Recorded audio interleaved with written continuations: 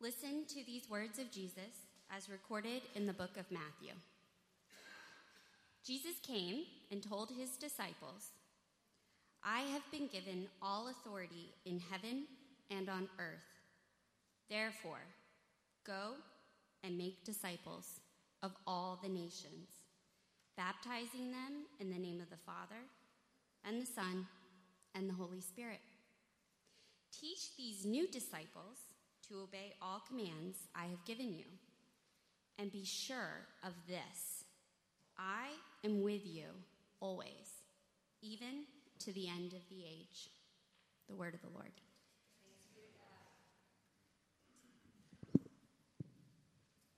Well, good morning, everybody. Everybody's got your coats on. That's good. Snow pants, moon boots. That's good.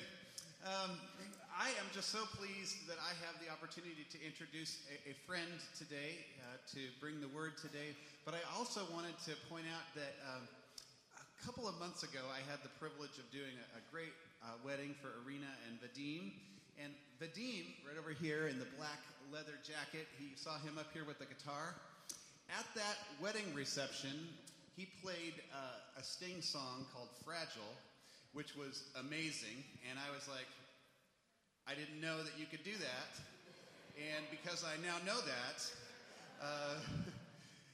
I have some work for you. And so he's volunteering, and you saw him up here. This was his debut, helping to lead worship today. So Vadim, thank you so much.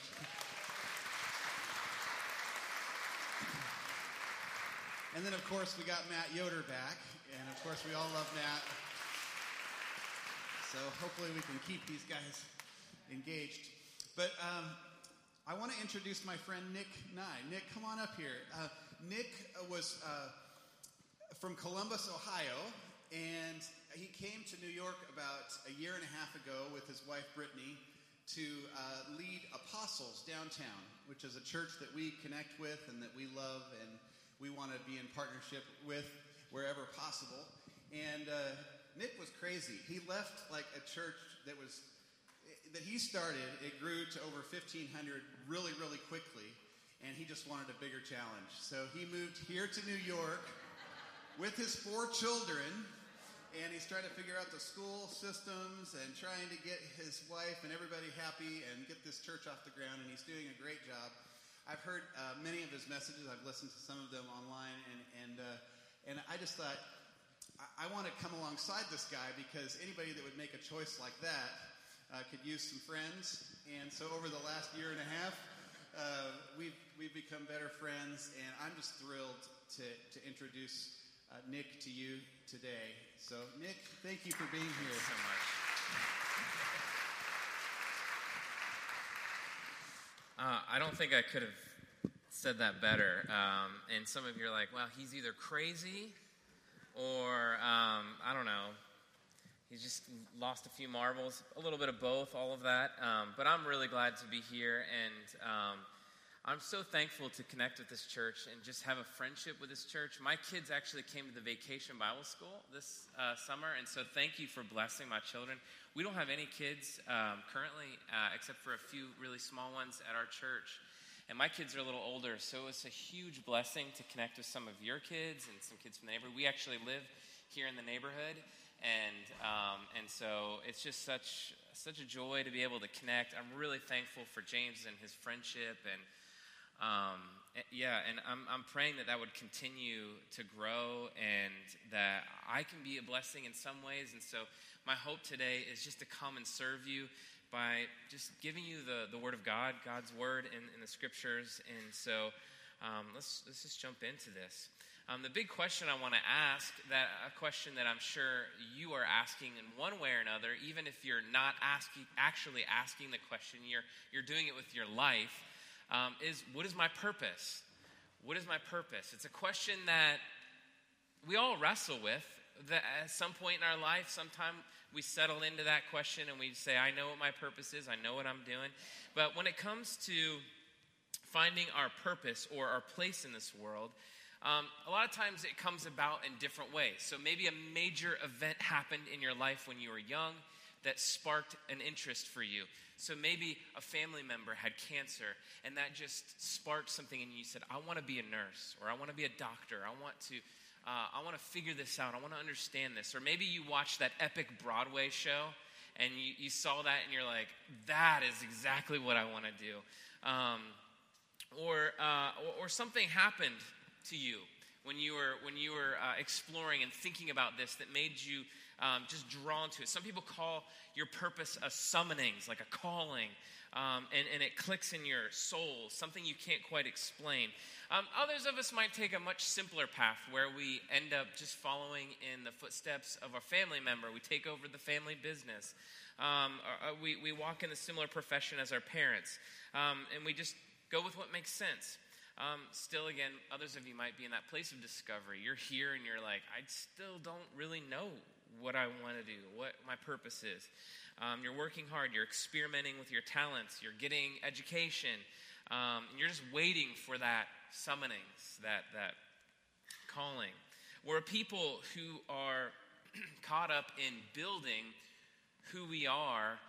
Really, our whole lives are building who we are based on what will I do with my life? Our professions, our jobs, our resume. This becomes our purpose. This becomes everything that we shape our life around, and everything the world tells us to shape around. Really the key virtue that we pursue in all of our life. And so I really want to poke at our soul, so to speak, to get us into this deeper space where we're thinking a little bit more beyond the resume, beyond our talents and that kind of a calling that we have. I want us to look beyond that to find our true purpose. And I'm going to highlight and underline the word true purpose. I want us to see beyond the resume. So Christianity has been coming alongside our highly driven, our very talented, our passionate culture, not to take us away from the resume, not to take us away from our profession, not at all, but actually to provide a deeper purpose that we've been looking for. Because many times, as many of you have probably discovered as you walk down your profession, and you've gotten to a certain point where you're like, I've arrived. This is it? This is it. There's got to be more.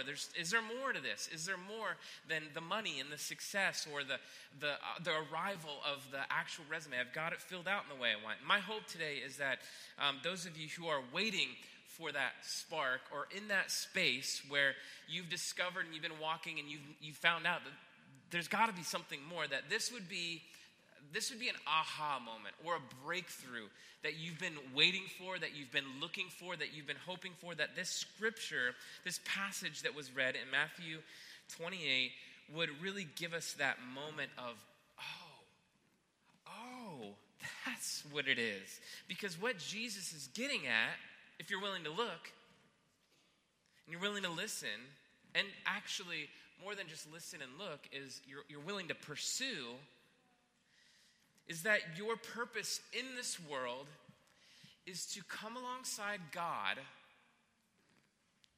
and make disciples of this world.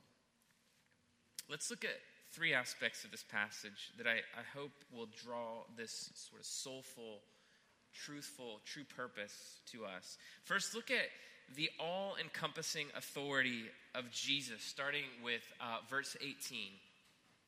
It says, and Jesus came and said to them, all authority in heaven and on earth has been given to me.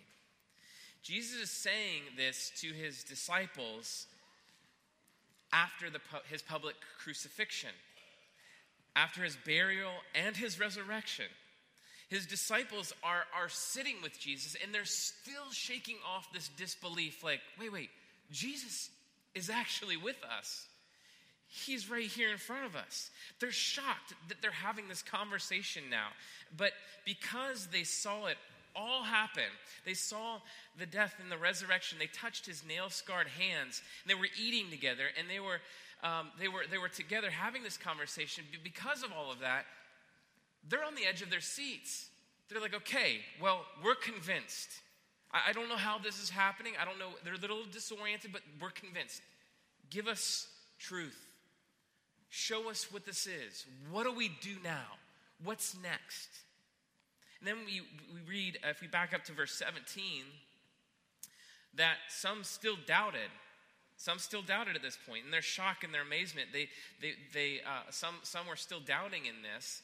And so you've got this mixed bag of people coming, and they want to hear. They're hanging on to every word that Jesus is saying. And so he starts, if we back up again even more to verse 16, he starts by directing them to the mountain. This is much like Moses, if you know that story in Exodus, who went to the mountain to receive the 10 Commandments. Moses did that. He went to the mountain to receive the 10 Commandments. Yet now, Jesus, he is speaking from the mountain. But he isn't relaying God's vision. He isn't just the messenger like Moses was. He is the carrier of all authority in heaven and on earth. He's not a messenger. He is the message. Notice the word all is used here. Now, some of you, if you have kids, or if you've had kids in the house, you know the word all, always, is used completely irrationally.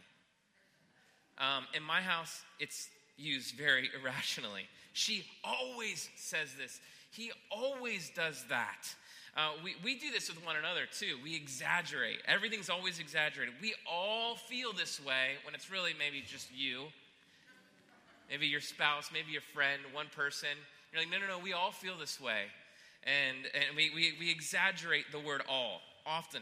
So when Jesus comes and he uses the word all authority, look how much he uses it. All authority, all nations, all things, all the days. The disciples aren't hearing this like a child. They're hearing this. They're hearing this because they're looking at a man who calmed the winds and the waves, who healed the sick, who cast demons, who raised people from the dead, and then, after all this, was beaten near to death just a few days ago, killed, buried, rose from the dead. And so when he says all, when he uses this word, this is not exaggeration. There was a renewed weight to the word all for the disciples. No exaggeration. And so Jesus chooses to speak of his authority, not just to them or for them, but for the universe. The cross of Christ and the resurrection of Christ were the inauguration into what is being announced here. That Jesus is the king and the universe is his kingdom. It is all mine, he's saying. This authority and this sphere of authority is important. We have to understand when Jesus is saying all authority and he's declaring it over all of the universe, this is important to your little universe today. This is important because we separate our lives into different boxes, into different categories. We separate out our career life from our church life, don't we? Our Sunday from our Monday through Friday or Saturday. We separate these worlds from each other. We say our career is secular, and we would say our church is Christian, or sacred. This is God's, this is mine. But Jesus is saying, nope, all of that is mine. All authority in heaven and on earth has been given to me by the Father because I took the sins of the world upon myself and I conquered it, raising a new life, not just for church time, not just for Sunday, but for it all. And I want the authority in all of your life. In the time you wake up, to the time you go to bed, and I want the time you go to bed too. He's saying all of it. That means our career is important to God. Our resume actually is important to him. Our professional calling is important to him. But he is saying that there is a purpose behind that resume. There is more to it. If Jesus is in all of it, if he's in the Monday, Tuesday, and all of it, if he's in all of that, then there's got to be more. So let's look at verse 19. He says, "Go, therefore, and make disciples of all nations, baptizing them in the name of the Father, and of the Son, and of the Holy Spirit, teaching them to observe all that I have commanded you." Now, if I can give you an old churchy Sunday school one-liner, some of you might know this. Anytime you see a "therefore" in the Bible, you ask, anybody know? Wow. This is a godly church. I'm impressed. I'm going to stop there almost. But what's it there for? Because Jesus, he is connecting his all-encompassing authority, his authority over all of our life and all of the universe. He's connecting that with our all-encompassing purpose. What we are called to. Who he is to who we are. And he's connecting that. He wants you to see that's connected. Now that he has been given all authority, all the universal authority, we get a universal purpose, a calling, a commissioning, a mission. And it's given to us as a gift. He's saying, here it is. So what do we do with this? Well, verse 19 through 20 are commandments for us. He's saying, here's what you do with it. What we do as disciples of Jesus. So let's break this down for a second.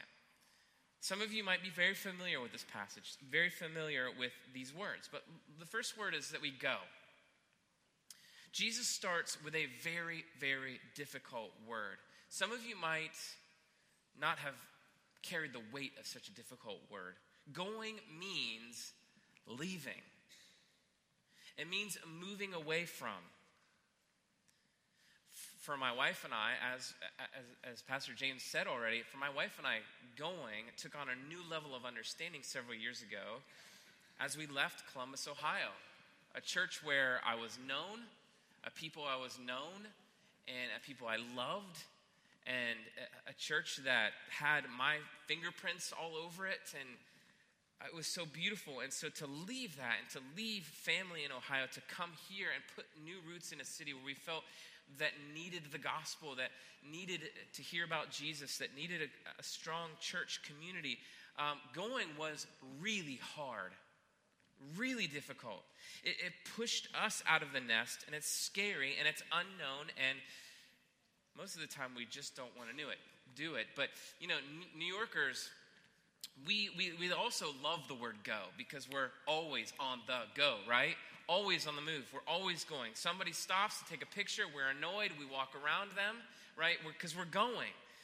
We're ready to go. We love action words like these. But look at the word. This word is not, if you're a grammar person, you'll get it even if you aren't. But if you are a grammar person, this word is not the imperative in this passage. It's not the bullseye. It's not the center. This is the participle word meant to support and move toward something. So the go is the vehicle to move toward something. So maybe you're ready to go. Maybe you're excited to go, but listen to what we're going for. Make disciples of all nations. This is the center. This is the bullseye, the core purpose. Make disciples of all nations. If you're a Christian, you've heard that a million times, probably. Maybe it's become something so repetitive and so normal to you that you don't quite think about it anymore. My hope is that you can think about it a little differently or deeper today. But now what this means is that we give the world our gifts and talents. You serve the world with your singing and your spreadsheets and your artistic vision and your hospitality, all the work you give. But below that, deeper in there is a call to walk in those professions, making disciples. It means, this is going to be a hard one, it means disrupting our colleagues, disrupting our colleagues and maybe our workflow in wise and healthy ways so that our friends can become disciples of Jesus, so that our work can be a glory to God. It means we insert our lives into the lives of others so that we can be signposts to Jesus. We are one disciple telling another disciple about how to find their true purpose. Now, we aren't belligerent, right? We aren't cryptic either. Many of us are very cryptic. Many of us can be very belligerent. Or maybe we make people our projects. But we live as disciples who found hope, and we found joy, and we found peace, and we found family by our wonderful connection to God, by our relationship with Him, by knowing Him. God has given us this purpose in our lives, and so we can tell other people about what we know, about what we have. And the word make disciples means not just telling others about Jesus, but we lead them into relationship with Jesus. We show the thirsty the water, the hungry food, the skeptic answers. We help them to see there's no other place in this world to get this kind of fulfillment, this kind of purpose, this kind of hope. We come along and say, I've found it. I still have questions. I'm still wrestling. I'm still on a journey, but I think this is it. Or maybe as the disciples said, there's nowhere else to go. Where else can we go? You have the words to eternal life. And let me just add this caveat here. If you're here and you're not a Christian, I'm hoping that this is a place where you can feel comfortable as a non-Christian to explore Christianity, check out who God is, and kick the tires on Christianity. Well, you should expect Christians to disrupt you in a good way. And if they aren't, call them out. Ask them to lead you to Jesus. Ask them to show you who he is. Get answers together. But note here another participle that supports the disciple making. Jesus adds the phrase, all nations. There's the word all again. Jesus is passionate that not just the majority culture or the popular or the American nation gets the experience and the joy of knowing Jesus, but it's for all nations, something that this church knows very beautifully and gets to reflect so beautifully. If we read Revelation 5:9, it describes a picture of Jesus' disciples in the future, a heavenly vision. It says in Revelation, and they sang a new song saying, worthy are you to take the scroll and to open its seals, for you were slain by your blood you ransomed people for God from every tribe and language and people and nation. Jesus is already thinking about that. It's already on his heart. It's already written in his mind, and this is what he wants to see happen before us. All people are invited to the table. Those on the margins, those who are ignored by society, all nations, a picture we see every day on a train, we're called to see right here before us as disciples of Jesus. Surrounding making disciples is two other words that are part of the purpose we have: baptizing and teaching. Now, these aren't the means of making disciples, but they characterize disciple making. Baptizing and teaching are the overflow of becoming a disciple. The act of baptism is an act that we undervalue as a society, but it was a radically key act in the first century. It was really important. You know a man named John the Baptizer, John the Baptist. He would call the people of God to come and be baptized for the forgiveness of their sins.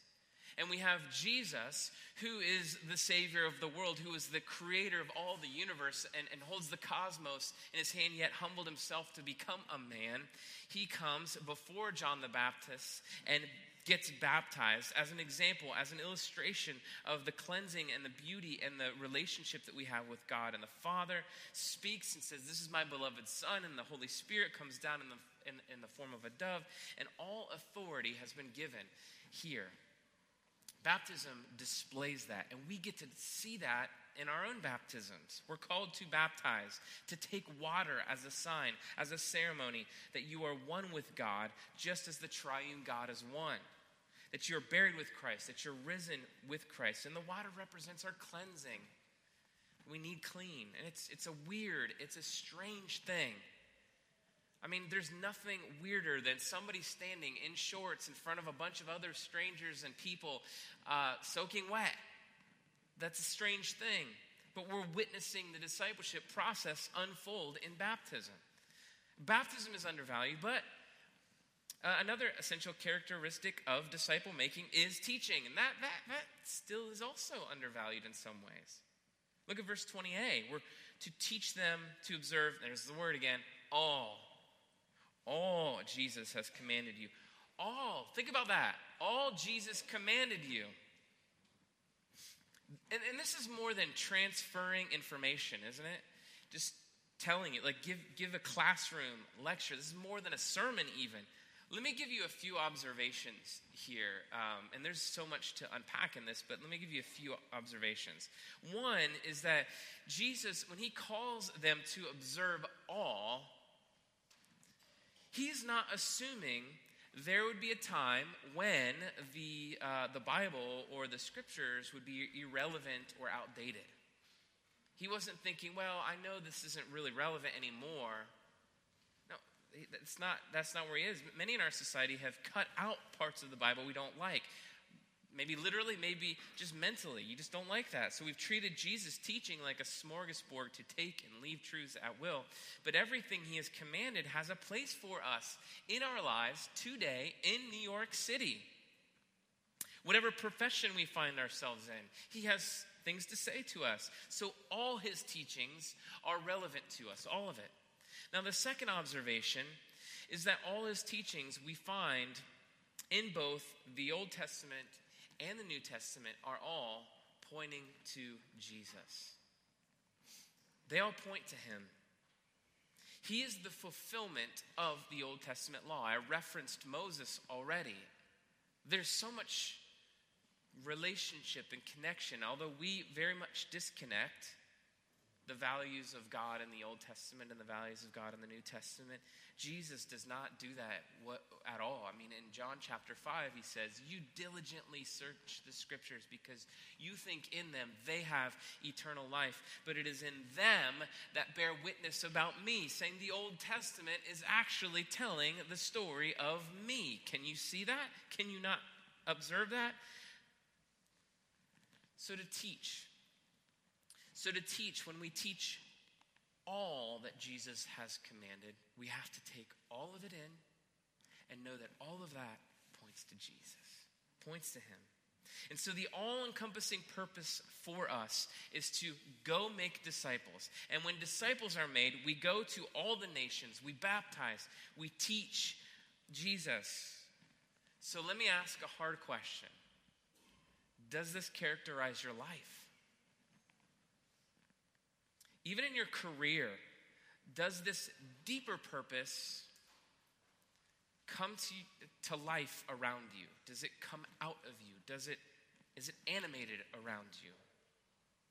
Well, the last few words of this purpose, I'll say this purposeful calling, drives home not just another commandment, not just another ask of you and me, it's a comfort. The last part is a comfort. You see the bookends in these few verses? Remember, all authority has been given to Jesus in heaven and earth. And then the other bookend, verse 20b, and behold, I am with you always, even to the end of the age.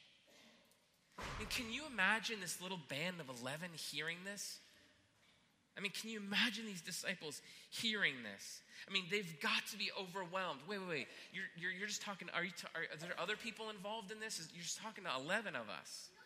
They've got to be overwhelmed with this grand purpose and this mission that has been placed on them as they're hearing this. How would they fulfill this? How could they possibly carry all of this out? How could they carry this on? How can they take God, the God of the universe, how could they, the 11, carry this out in all the world. How could they fulfill Jesus' ask of them? Some of you might have felt this kind of way at work. Maybe you had a big project at work and you felt your boss just look at you and say, you got to do it. Deadline's next week. And you're like, but I can't. I don't know how this is going to happen. I don't have the team. I don't have the resources. None of that. But your boss looks at you saying, you got to. Well, Jesus is actually giving us a much, much, much, much bigger. He's saying, I want you to take what I've given you, all that I've given you, and I want you to go into all of the world, all of the nations, and make disciples. No problem, right? Some of you are like, no problem, Jesus, I got this. All the nations. Even here in New York City, you couldn't hardly make a splash. And so the disciples were overwhelmed. They were overwhelmed with this big assignment, but this last reminder gives us something that our bosses will never give, that no team member can ever provide. It's that he is always present. What Jesus is saying is the weight of this purpose is enormous, but I will never leave you. I won't ditch you. If you bomb it, if you fail, if you shy away from that conversation, your coworker just says, man, I just am not finding that purpose in life. And you're like, shy away. That's not today. This is not a good time. Or you know those moments where you just blow it. You miss the opportunity. You stumble over your words. Maybe you try, or you don't have all the answers, and you feel like you're not smart enough. Some of you might have an image of God as angry with you. Just holding his arms, folding his arms, and just looking and saying, I told you, go make disciples of all nations. Don't come back to me until you've been doing that work, Some of you might have this image, this picture of God's always testing you. How well are you going to perform for him? How well can you handle this? But these few words tell us a lot about God's vision for our lives. The big purpose is big and heavy, and God will never leave us or forsake us in this. He will never shake his head in disappointment at you. If you struggle through it, he's not going to walk away. He is not going to fire you. Listen, this is the promise that he wants to leave you with. Right now. He wants that promise for you now. The all-powerful Jesus, who gives you the very weighty calling, this deep purpose, a life-fulfilling mission, ends with a promise that he is with you. Can you even hold that? Can you just hold that in your heart, in your head? See, when we experience the breakthrough of the glory and beauty of Jesus Christ, when we can experience knowing him, just that moment of, oh, that's who you are. We are given a deep, soulful, and godly purpose to carry this breakthrough, to carry this aha moment, to carry this calling in our lives and give it away. Show others their true purpose, their true mission. And so if you haven't experienced this, if you haven't experienced this breakthrough or experienced the good news of Jesus Christ in your own life, if you haven't seen that mission come out of your heart, out of your life, if you haven't seen that radiate in your everyday work, if you haven't seen God's authority well up in your life and overflow out, I want to call you this morning to call upon God. Ask him to show himself to you. Ask him hard questions. Ask him to reveal your own heart and your own failings and your own ways that you need to ask him for forgiveness. But in all of that, whether you're not a believer or whether you are a Christian and you are feeling that failure, I want us all to leave knowing this last word. Behold, I am with you always to the end of the age. Let's pray. God, you are moving toward us And I pray that in this Christmas season, that these words would resonate truer every day with us. I am with you always to the end of the age. You are with us. You have come to us. You are present with us. You are here. Lord, would you stir us and stir our hearts to know you, to walk with you, to step into what you have for us. We give you all the glory. In Jesus' name.